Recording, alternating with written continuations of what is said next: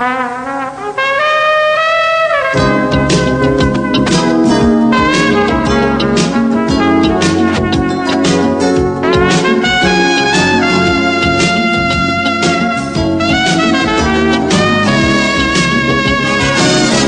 to PI's Declassified, an inside look at the world of private investigators. Your host is Francie Kaler, a noted private investigator. Francie and her guests take you behind the scenes and into the genuine, sometimes gritty business of investigation. You'll hear stories from the trenches with plenty of surprises. Here's your host, Francie Kaler. Good morning. Please welcome my guest today, Charles Williams, who is a former special agent with the FBI and now a private investigator. Good morning, Charles. Good morning, Francie. How are you today? I'm great. So just before we get started, I have one announcement real quick. Do not forget to check out the New Delhi, India Conference of the Council of International Investigators, October 20th to the 25th. For information, go to www.c, like Charles, CII2.org. So, Charles, you were with the FBI as a special agent for 23 years. Yes, that's correct. Okay, and then you started your own agency, which is called HDI Investigation, Inc.? Yes, that's the correct name. Yeah, so you were involved in all kinds of things. How did you get to the FBI anyway? How did that happen? Well, that's a funny experience. I was working at the bank. Actually, I graduated from Temple University back in the late 70s, and I eventually ended up working at a commercial bank as an assistant branch manager. I was getting kind of bored with that, and this guy came in the bank and wanted to open an account. I said, not a problem. I can help you with that, sir. I just need to see some ID. Then he whips out this badge and says FBI. Whoa, okay. I thought you guys were a myth. I thought this was real. So I asked the guy, what did I need to get in there? Because I was getting bored, like I said, bored with the bank. And he told me everything I needed, and I had all those things. So I applied right away, and next thing you know, I'm down at the FBI Academy in Quantico. Oh, my goodness. You must have thought you'd died and gone to heaven. Oh, it was quite interesting. The academy was about 16 and a half weeks long. Everything you can think of you had to do. And when I left the academy, I went off to Albany, then Pittsburgh, ended up in New York City for 21 years. Also worked in Washington, D.C. area. And while in New York, I worked in foreign counterintelligence. I worked terrorism. I worked criminal work. I worked on the FBI Fugitive Task Force for almost 14 years. I worked civil rights. I worked both World Trade Center bombings, the one in 93, and, of course, the one in 9/11. I worked the 1998 embassy bombing over in Africa. I was in Africa for 3 to 4 months, living there and working there as well. So that was in Tanzania?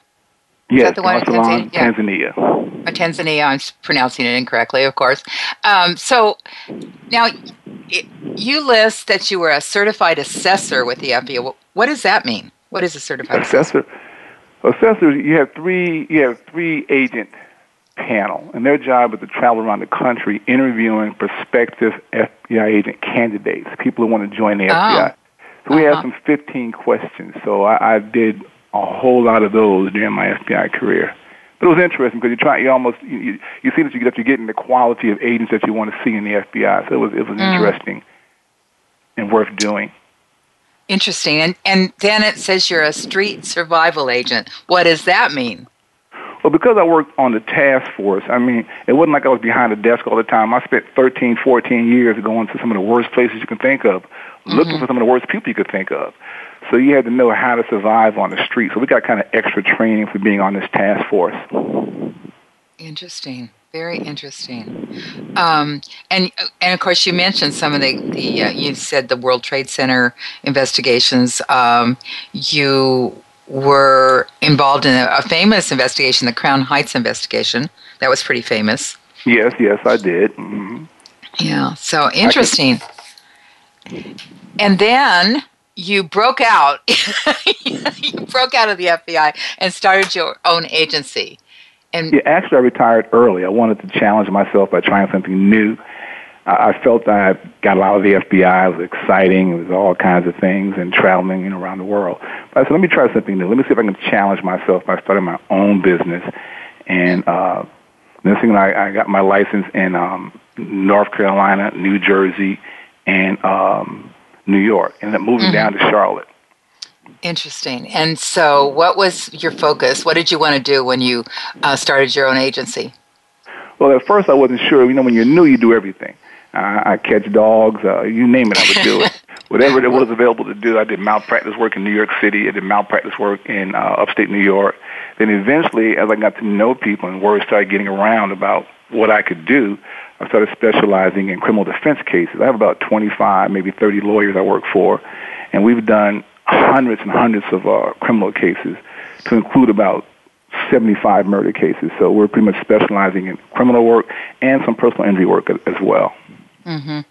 Okay. Now, I have to say on your personal life, I'm always interested in what people do in their personal life, and you're a track coach and youth football coach. You played football in college. Did you have a football scholarship?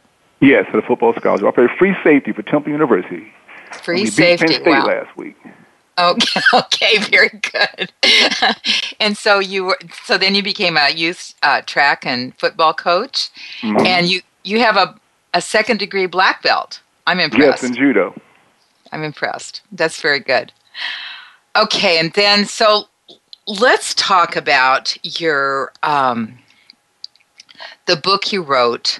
Called C.A.R.E, C-A-R-E, An Investigative Way of Life. I'm very interested in hearing your ideas about interviewing and interrogation. Okay, where do you want me to start? Well, first of all, tell us why you wrote the book. Well, I wrote the book because I had been so successful in interviewing, and oftentimes in the FBI, new agents would ask me, well, Charles, how did you do that? And how did you do that? And how did you get him to confess? And how did you get the information? How did you do this? And how did you do that? And I would get requests from numerous agents in the FBI to help them develop informants to help them with their cases.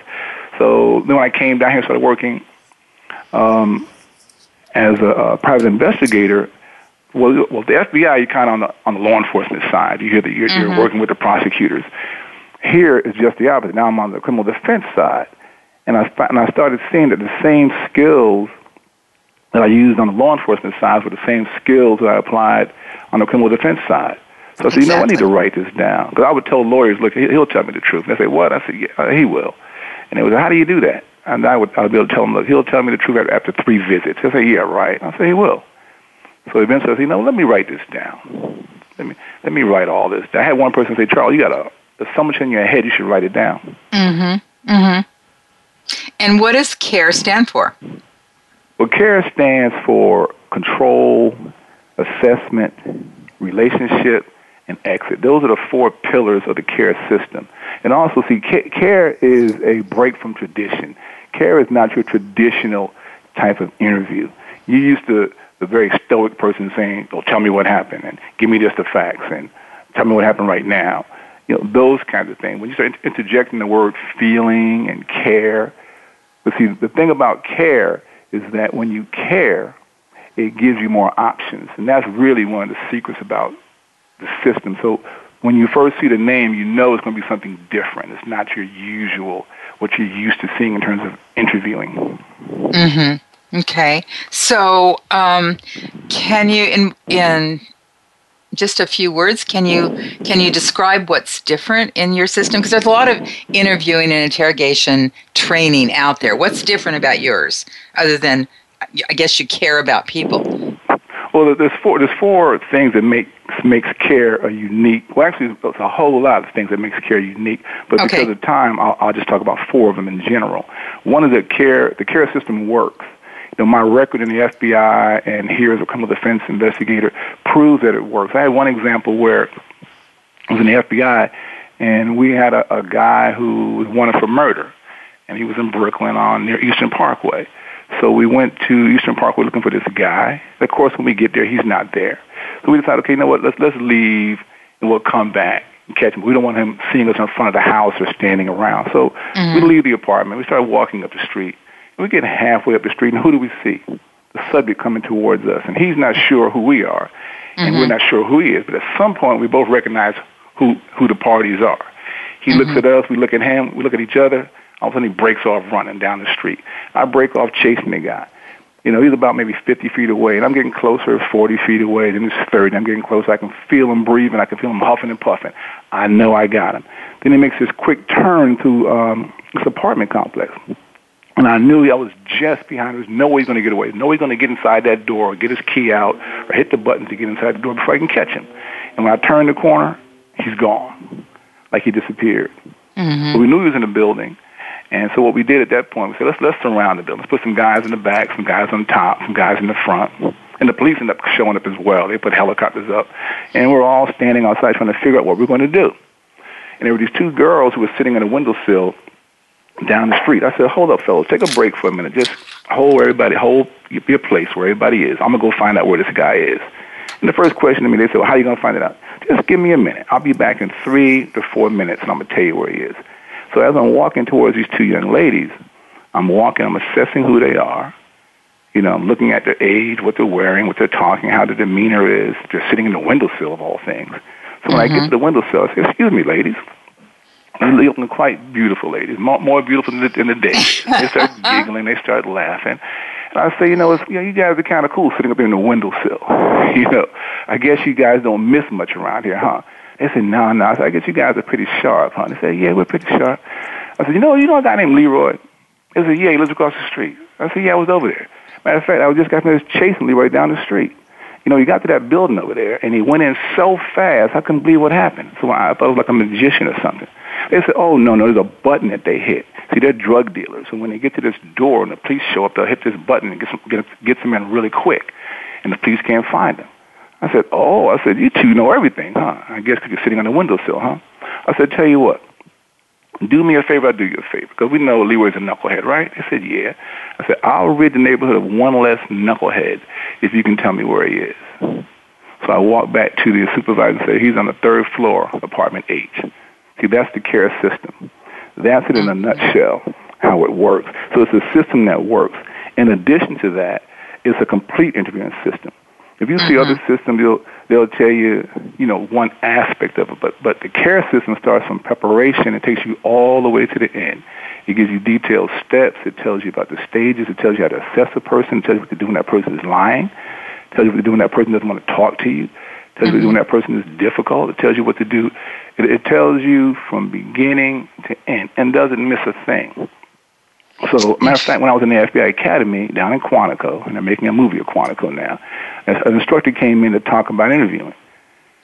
He talked about, if the person if his eyes are looking to his left or to his right, he's lying, and if he's, doing this, then he's doing this, and if you see pronouns in his statement, that means this and that. I'm like, gee, it doesn't make any sense to me. When you're talking to someone, you're not looking at your eyes. You don't have time for that. So his assistant didn't address what if he doesn't want to talk to me. What if he is lying? Then what do I do? But the C.A.R.E system addresses all of that. So it's a system that works, and it's a complete system that prepares you for all aspects of the interview. In addition, the C.A.R.E system is based on natural principles. See, looking at someone's eyes is not a natural principle, but the relationships where like the same skills that you use in meeting a lady or meeting a guy or talking to your boss, the same problems that you find in talking to your boss, or the same situation in talking to your children when they want to borrow the car or your daughter's wearing the wrong kind of clothes. All those things are natural principles that you use in order to convey what you want or for them to get their way. It's all natural principles that the C.A.R.E system utilizes. We take it and we focus it and we enhance those principles. We diminish the ones that are negative, and we enhance the ones that are positive, or we give it focus like a laser beam. So what C.A.R.E does is a system that works. It's a complete system, and we use natural principles that are easy for the interviewer to understand and to develop. And all those principles are in the C.A.R.E system. And finally, it's a defined methodology. It tells you what to do. So because it's defined methodology in terms of what you're doing and how you conduct an interview, it's easy for you to measure your performance, easy for you to evaluate your performance, plus it's easy for you to make adjustments and fine-tune what you're doing. It's like you're practicing the correct methodology over and over again. You're repeating it. And basically you get good, you get better from repeating something. It's like a basketball shot. Sure. You're missing a foul shot, you have to find the correct way to shoot the ball, and you keep repeating once you get the correct way. And that's what the C.A.R.E system is. So, Charles, what I'm hearing, let me just say that some people, when they go into an interview or interrogation mode, and they end up talking different than they would to a regular person. So what you just said about talking to those two girls is the way you'd talk to them if you'd met them someplace else. It's funny you said that, because it was just what I was thinking about. Because one time I'll ask people a question. I say, how do you talk to a criminal? And they'll sit there and they'll start wondering, like, how do you talk to a criminal? Somebody that committed a murder. And I'm basically telling me, you talk to a criminal the same way you talk to anybody. He's a person. Whether he's a criminal, whether he's not, he's still a person. So he's subject to the same conditions that any other human being is. And that's the beauty of the C.A.R.E system. It allows you to interview anyone effectively. Exactly. Instead of the Joe Friday, just the facts, ma'am. Well, see, the Joe Friday, just the fact doesn't work. It works if you have a big hammer to hit someone with, and it might work. But if you don't, it doesn't work. You have to build a relationship, because C.A.R.E stands for Control, Assessment, Relationship. See, the relationship is what allows you to ask for what you want. Because in the C.A.R.E system, whoever is in control is the person that gets what they want. So it's very important to be in control. And the assessment that you do tells you how or it kind of helps you paint the road of how to get in control. But it's about building a relationship, because a relationship is the platform on which you're going to ask for what you want. The strength of the relationship determines what you get. It's like it's the platform for the exchange from what he wants and from what you want. Without that relationship, there's no platform. If it's weak, you're going to get something that's weak. So it all depends on the relationship. Excellent. You are quoted in the book. You write down in your book that essentially, when an interviewer does something in an interview, there should be a clear corresponding expectation and a reason for doing it as well. And so are you planning when you go into the interview? Because with these two girls, that was on the fly. So how much planning goes into an interview or interrogation? Well, it's not that you're planning. See, even with the girls, it was not really. There was a stage. The interview has its stages. Okay. And there's the preparation stage. When I saw those girls, I started preparing immediately. As I was walking over, if it took me a minute to get over there, that was a minute worth of preparation. I'm preparing myself. I'm getting myself into the right mindset, the right interviewing mindset. My focus is on what I have to do. So I'm preparing myself mentally, and I'm also taking in the whole situation, the whole block, the whole neighborhood. They're sitting in the windowsill. So I'm taking notes, and that's part of preparation. When I get there, it's time for control. See, when the moment I saw them in the windowsill, I was in control. I knew where I wanted to go. They didn't know I was in control. Because the best control is when the person doesn't know you're in control. Right. That's the best control. Okay. Then as I was talking to them, I was assessing what they were going to do. So there were steps being taken. In terms of planning, see, I don't plan every detail because you don't know what's going to happen. All right, let's come back to that, because I want to get down these steps. There's so much more to talk about. You're listening to former FBI agent Charles Williams. We will be right back.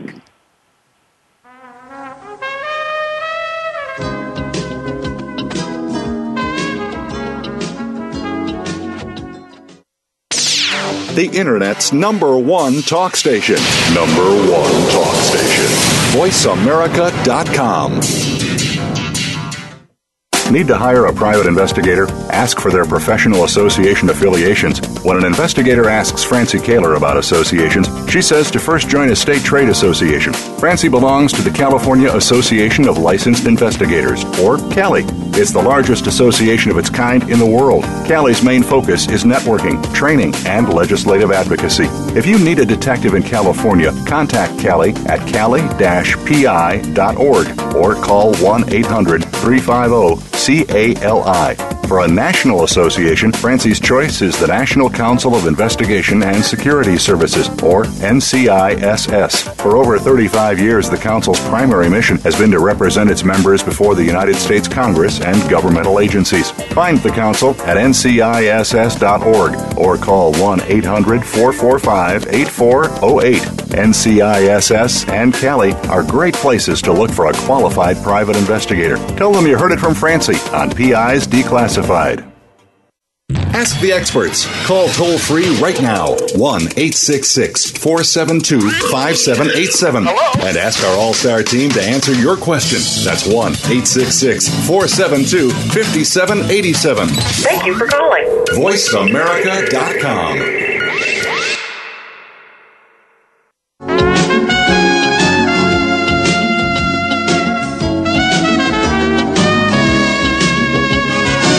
You're listening to PIs Declassified with Francie Kaler.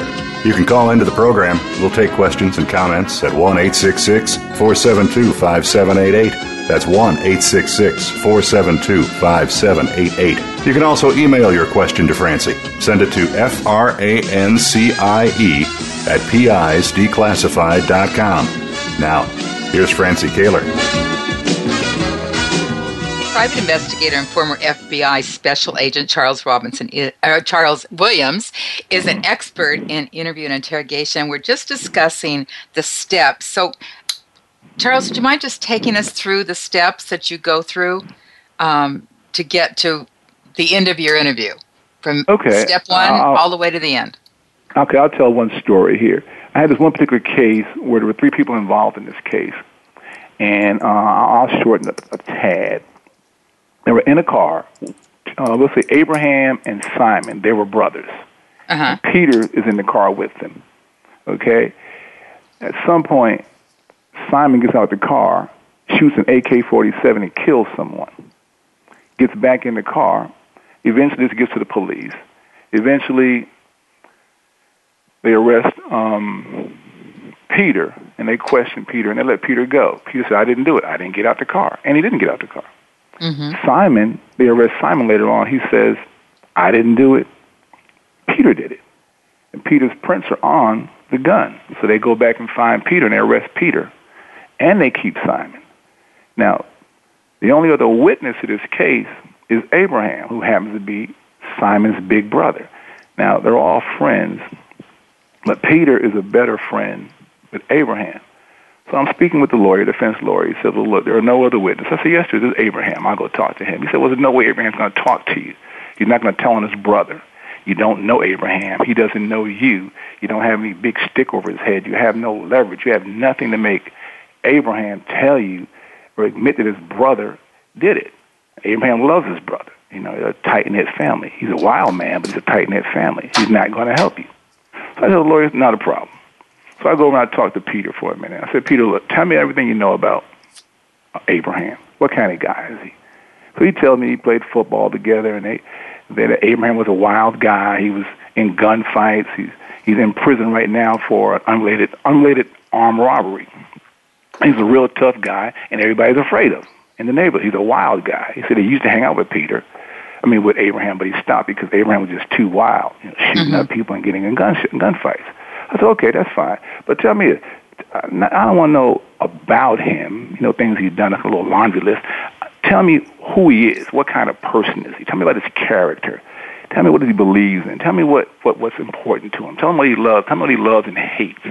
So that section is part of the preparation. I want to go in there knowing as much about him as I can. So that's why I went and talked to Peter. So I got some anchors to work with, and I got some hurdles to get over. So this is one of the things about interviewing. When you get used to bullying people and trying to intimidate people and, being nasty and rude, the problem with that is it hampers and hinders your development as an interviewer. Because you're not going to always have something to threaten somebody with. If they don't work, what do you do? So I go to the prison. I get permission to go, and Abraham's sitting there. As I said before, he doesn't know me from a can of paint. There's nothing I have to give him. There's nothing I have to threaten him with. I have nothing at all. So I'm asking him to put himself at risk by saying he knows something about this. And I'm asking him to say his brother did it and Peter didn't. That was what I call one of my seemingly hopeless interviews.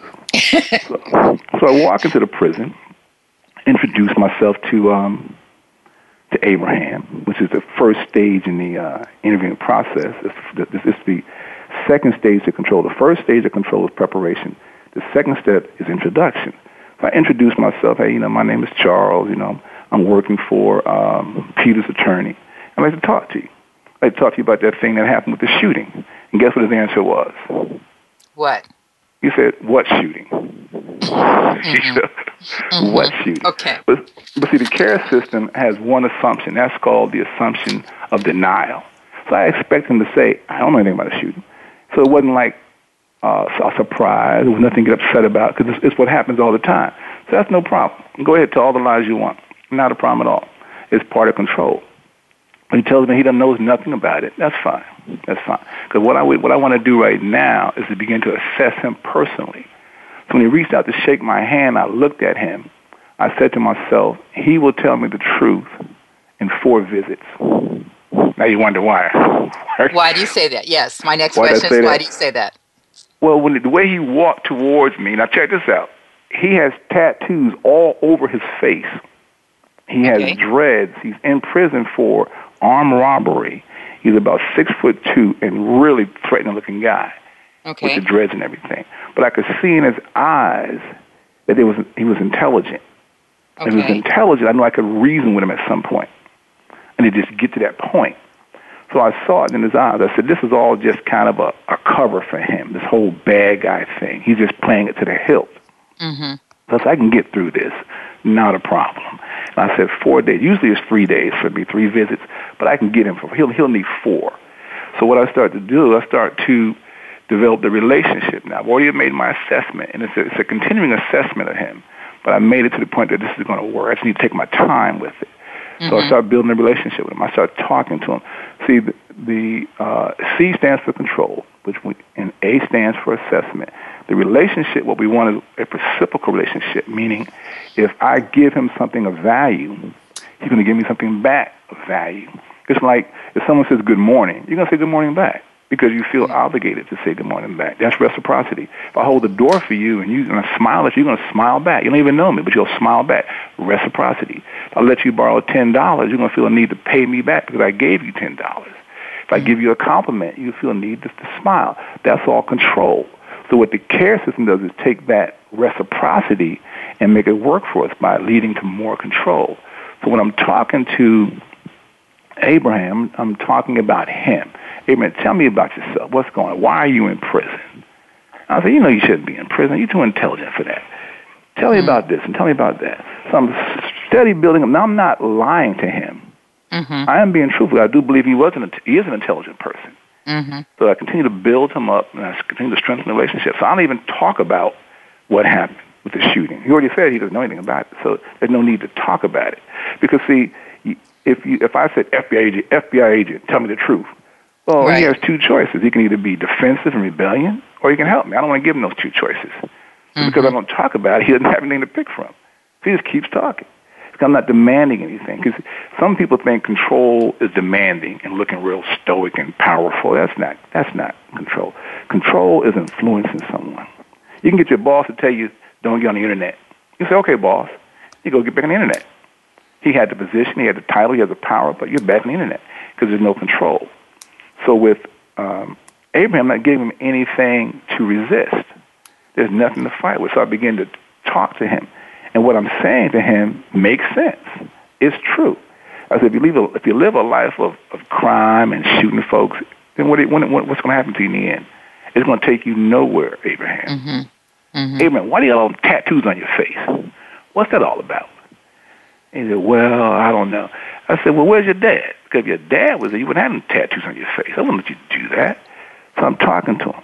And I'm caring, and I'm feeling him. And as we continue to talk and converse, I'm beginning to build this relationship, and he sees that I really do care about him. It's not manipulation in terms of trying to beat him down, but it's manipulation in terms of bringing him up. Because people ask me, Charles, do you tear people down to get to the truth? I said, no. I build them up. I have to build Abraham up so he can handle the responsibility of telling me the truth. The people lie because they can't handle it. Like Jack Nicholson said, you can't handle the truth. So I have to build them up. Well, you're talking to him like a big brother. Like a big brother, like a father, like a buddy. Yeah. But what I'm giving him is something that he can keep. It's an intangible, but it's something. Because I walked in, I had nothing to give him. But as I talked to him, I started saying, where is the void? What is he missing? What does he need? What does he want? Because when you go into an interview, you have to look at it as two equal parts in the equation of success. I have to find out what Abraham wants. I know what I want. I want a confession. I want him to tell me what happened. Yeah. My fear is that he might not tell me. His fears are I might take what he tells me and use it to hurt him. His want is to have this left alone or to get out of jail. So I have to satisfy his wants and fears. He'll satisfy mine. I let him know that I'm not trying to hurt him, trying to do what's best and what's right. And after a couple of visits, I could see the change. As I begin to see the change, because now we're going down this road, what I call the intersection of truth and cooperation. Amen. So we're going down this road. I can tell whether I'm 2 blocks away from it or 4 blocks away from it because of doing it so many times and with so many people. And eventually I get to the point where I say, look, Abraham, I have a recorder here. I showed it to him. I have a recorder. I'm not going to record just unless you give me permission.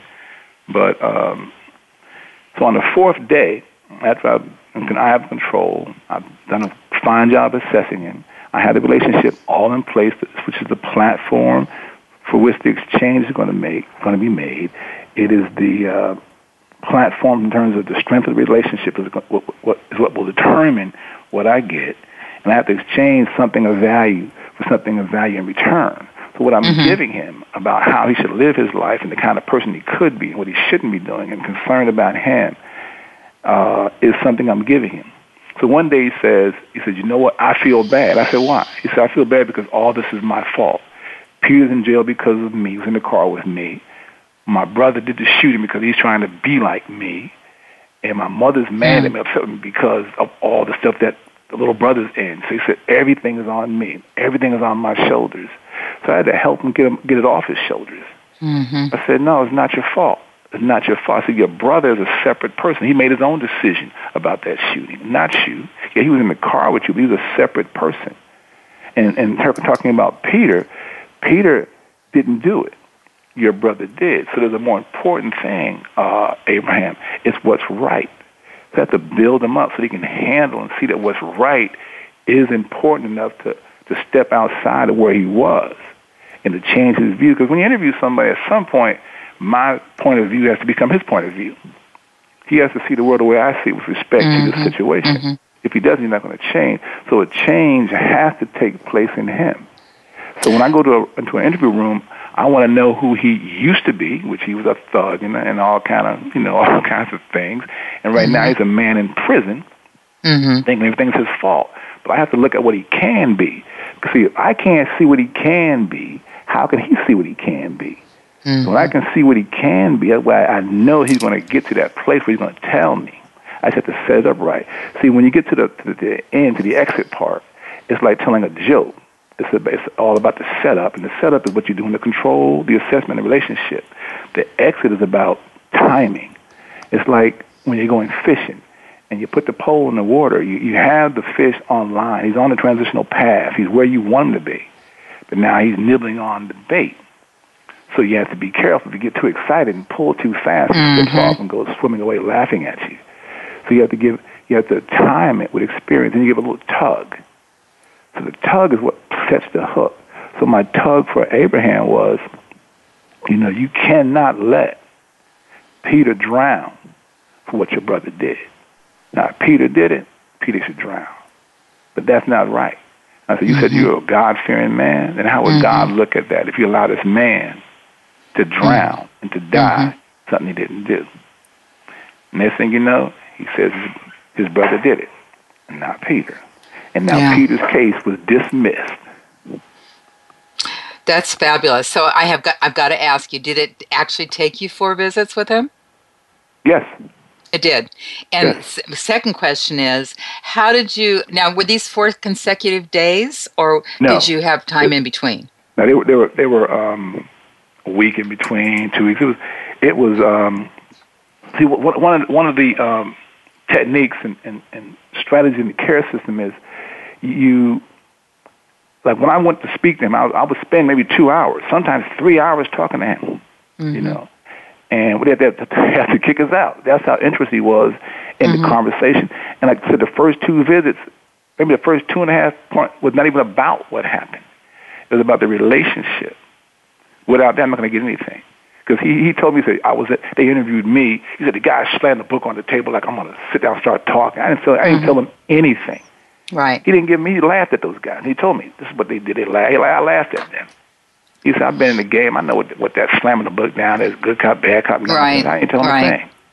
You know, but yet he tells me at risk of his own, of his position and giving up his brother, someone he loves dearly. And he told me he loves his brother. But yet that's the power of relationship building. That's the power of the exchange. Because I gave him something he felt.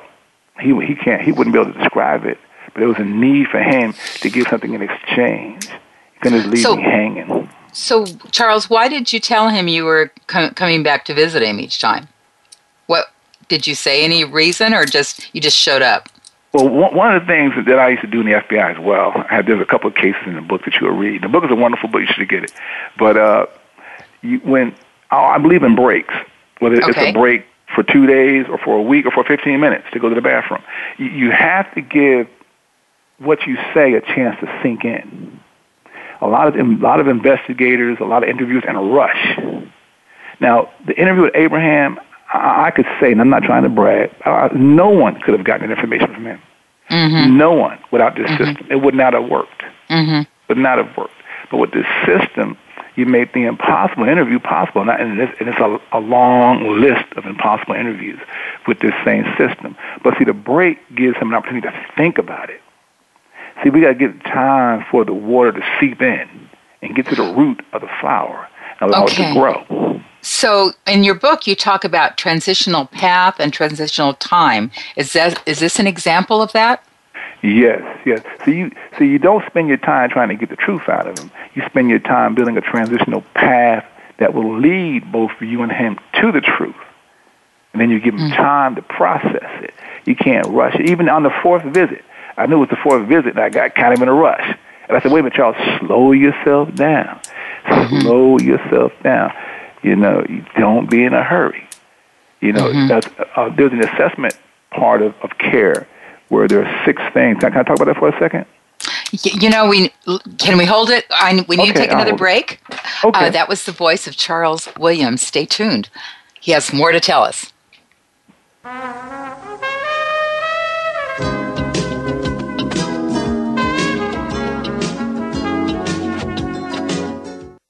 News, opinion, Can you hear me? your voice counts. Call toll-free 1-866-472-5787. 1-866-472-5787. VoiceAmerica.com. Need to hire a private investigator? Ask for their professional association affiliations. When an investigator asks Francie C.A.R.E. about associations, she says to first join a state trade association. Francie belongs to the California Association of Licensed Investigators, or CALI. It's the largest association of its kind in the world. CALI's main focus is networking, training, and legislative advocacy. If you need a detective in California, contact CALI at cali-pi.org or call 1-800-350-CALI. For a national association, Francie's choice is the National Council of Investigation and Security Services, or NCISS. For over 35 years, the Council's primary mission has been to represent its members before the United States Congress and governmental agencies. Find the Council at nciss.org or call 1-800-445-8408. NCISS and CALI are great places to look for a qualified private investigator. Tell them you heard it from Francie on PI's Declassified. Streaming live, the leader in Internet talk radio, VoiceAmerica.com.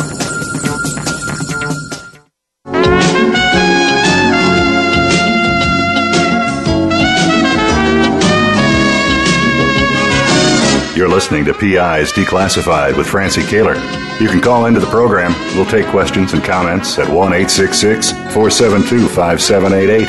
That's 1-866-472-5788. You can also email your question to Francie. Send it to FRANCIE@PIsDeclassified.com. Now, here's Francie C.A.R.E. We just been discussing Interview and Interrogation with Charles Williams, who's written a book on this subject. And Charles, you were just talking about interviewing Abraham while he was in prison and getting him to tell you what really happened. So go ahead with that. In terms of, well, when we get to the exit, which is when where everything comes together, all the work that you did, all the control. Like I said, if you were to ask Abraham, was I in control? He said no. Abraham felt like he was in control, and that's really what you want. We don't believe in pulling and pushing. We believe in guiding. Get him on that path. You just begin to guide him, and you begin to reason with him. You begin to enlighten rather than threaten. And those are the kind of things that, see, it gives you options. When you threaten someone, you got a one shot. If the threat doesn't work, you're done. You could never threaten Abraham. I mean, he has a face full of tattoos and dreads, and he's a an experienced criminal.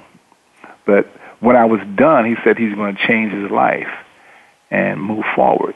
Because what I was giving him, some people want to accuse me of manipulation, and I'm like, it's not manipulation. It's not manipulation in that sense. The word manipulation has a bad rap. It does. I'm influencing him to do the right thing, and everything I said to him was true. And if it wasn't true, it would not have been an exchange, because you can't exchange the garbage for something of value. So what I want is something of value. I have to give him something of value. You can't exchange a smile for a frown. This doesn't work. If I frown at you, you're not going to give me a smile. Did he have a problem snitching off his brother? I mean, was there any backlash to that? Backlash from his brother, or from his brother, his family, anybody like that? No. It didn't come to that because what was going on between him and I was for the purpose of the ADA. We didn't want to go to court. We wanted them to dismiss the charges against Peter because he didn't do it. He had nothing to do with the murder. So the goal was to get the case dismissed. So I told Abraham, we don't want Peter going to trial for something that he didn't do, end up serving a life sentence for something he didn't do, because he touched the gun. He was there. I mean, in this world, that's enough to send people to jail, to prison the rest of his life. That's right. And also just to prove that I was right, he took a polygraph and he passed. Because the C.A.R.E system teaches you how to analyze a story and how to determine whether someone's telling you the truth or not. It's several chapters on that. And when I heard Peter's story, I came to the conclusion that he's telling the truth. When I read Simon's story was just full of lies. I was still amazed how the police even believed his story. Right. Because there's so many gaps in it, so many decision points that are incorrect, just as convoluted. And I talk about those things in the book, how to tell if one story is correct and one is not. And what happened to Simon? Did he get convicted? Oh, Simon got convicted. Simon wanted to go to trial, and Simon is in jail and in prison right now. Okay. Well, Charles, this is really fascinating, and I think, what I hear you saying, you're saying manipulation, but I think you're just treating people with respect. Yes, I agree. You're getting them to talk to you because you really do. You have a demeanor that you care about them, that you're interested in who they are and what they're about, more than just you're there to ask them questions. That's correct. That's why I say feeling is such an important aspect of interviewing that people don't even talk about.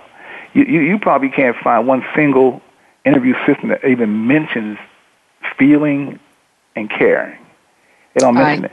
Yeah. And half my interviews, I feel what the person is saying. But we have safety nets in the C.A.R.E system. For everything we believe, we have to believe something else. We call it two opposing hypotheses, which is simply an unproven theory or proposition that's accepted tentatively for you to put facts together and to further the investigation. But at some point, only one of the opposing theories can be accepted. Ergo, you have the problem of choice. So when you have the problem of choice, it always keeps you active. It keeps your mind working. When you believe one thing, that's bad, because you might be believing the wrong thing. So in C.A.R.E, we preach against that. You cannot believe that right away. You have to keep the hypothesis, the two hypotheses, open as long as possible. That way you get to be sure. I had one guy who was lying like a rug, and I told him he was lying. I told the lawyer he was lying. He eventually took a lie detector test, and they said he was lying.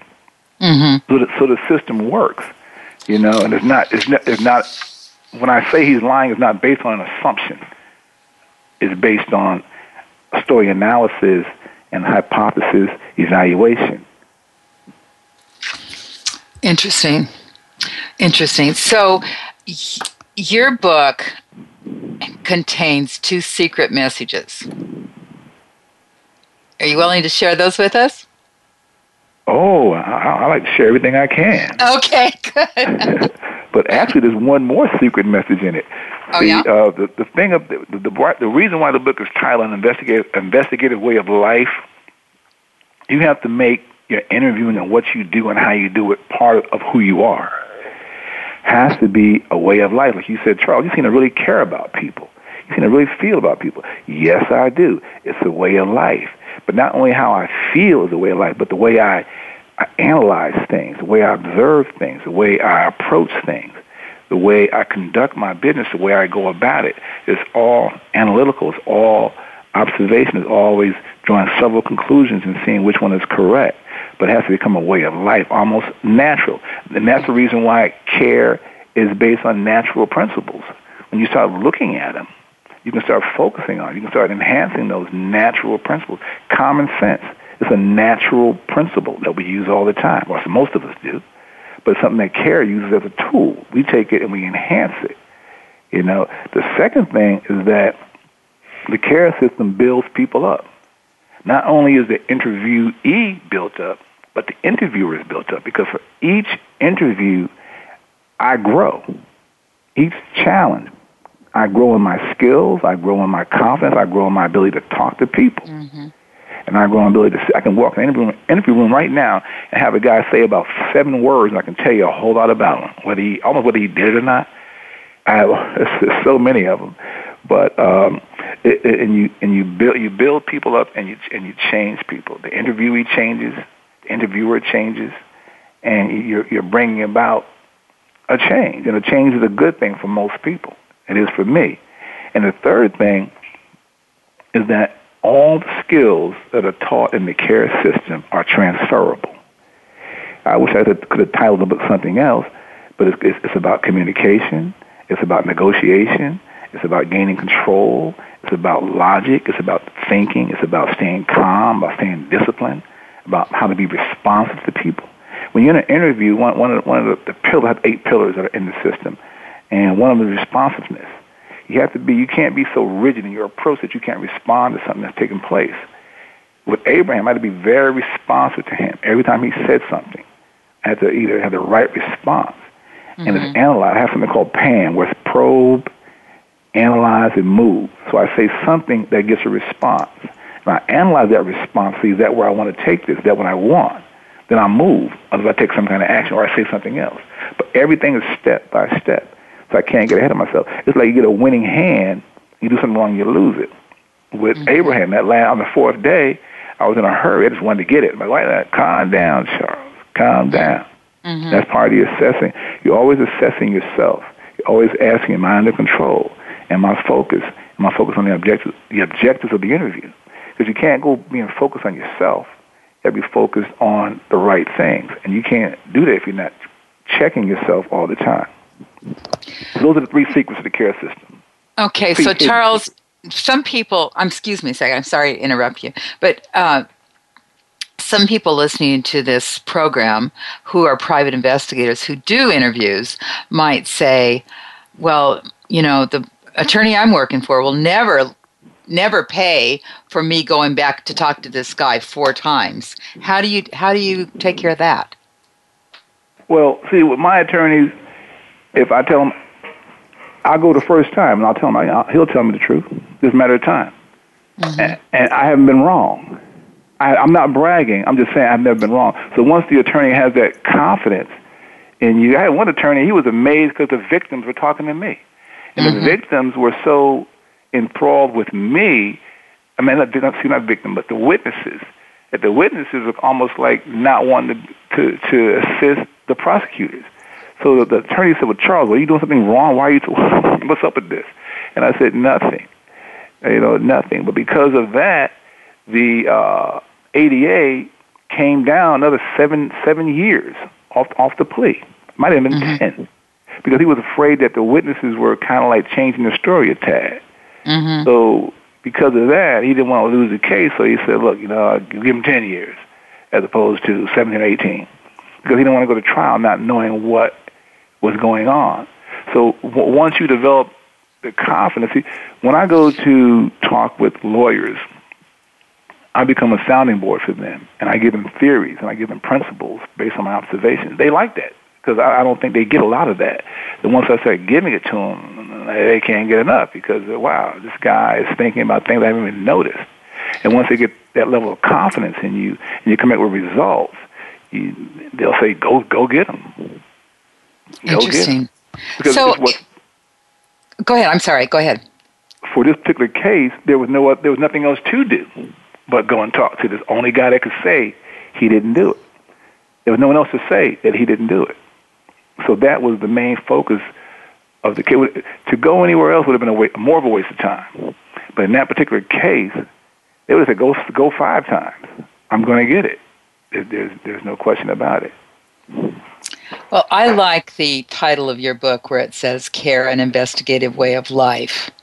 I think for me, you hit the nail on the head because, as you said at another time with me, it's the sum total of your life experience. So you're walking in with your life experience, and it does become a way of life. It's not an interrogation; it is an interview.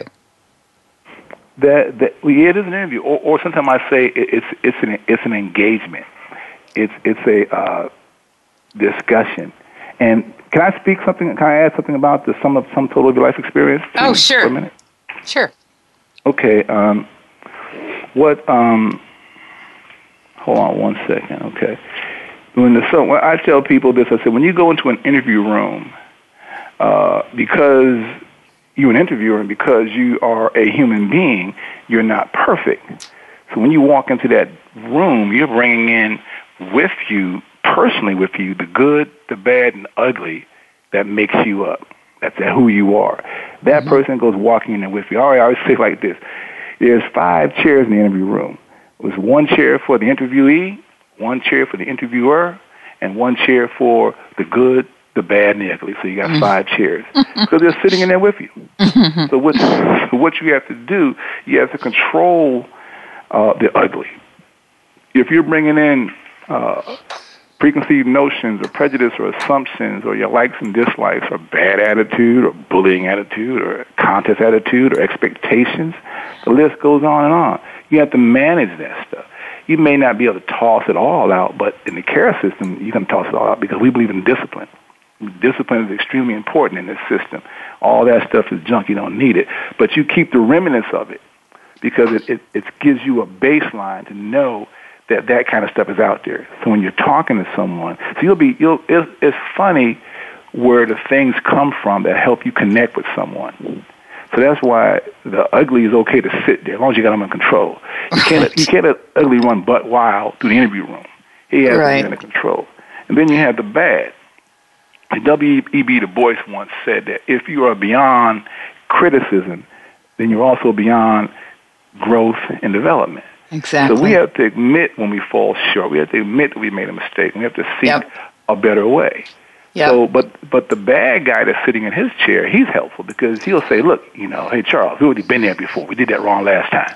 So be careful with that one. So the bad guy is working for you, too.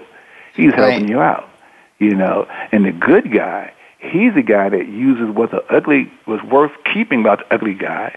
He's worth using the bad guy as well. He's saying, look, I want to add to what I know. I don't want to believe that I know everything. I don't. So I want to read books. I want to talk to people.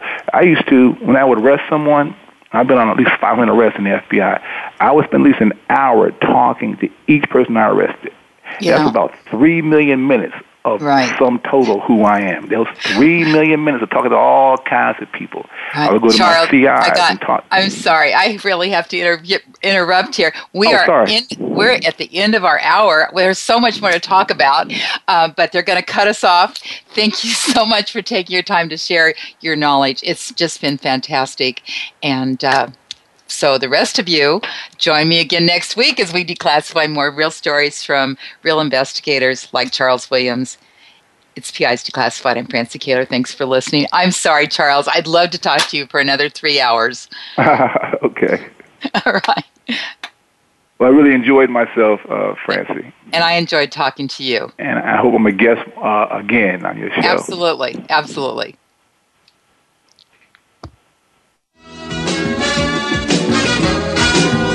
You've been listening to PI's Declassified with your host, Francie Kaler. Tune in every Thursday at noon Eastern Time. That's 9 a.m. for you West Coast listeners. PI's Declassified explores stories of deceit, mystery, and detectives unraveling the truth. Every Thursday at noon Eastern, 9 a.m. Pacific Time here on the Voice America Variety Channel.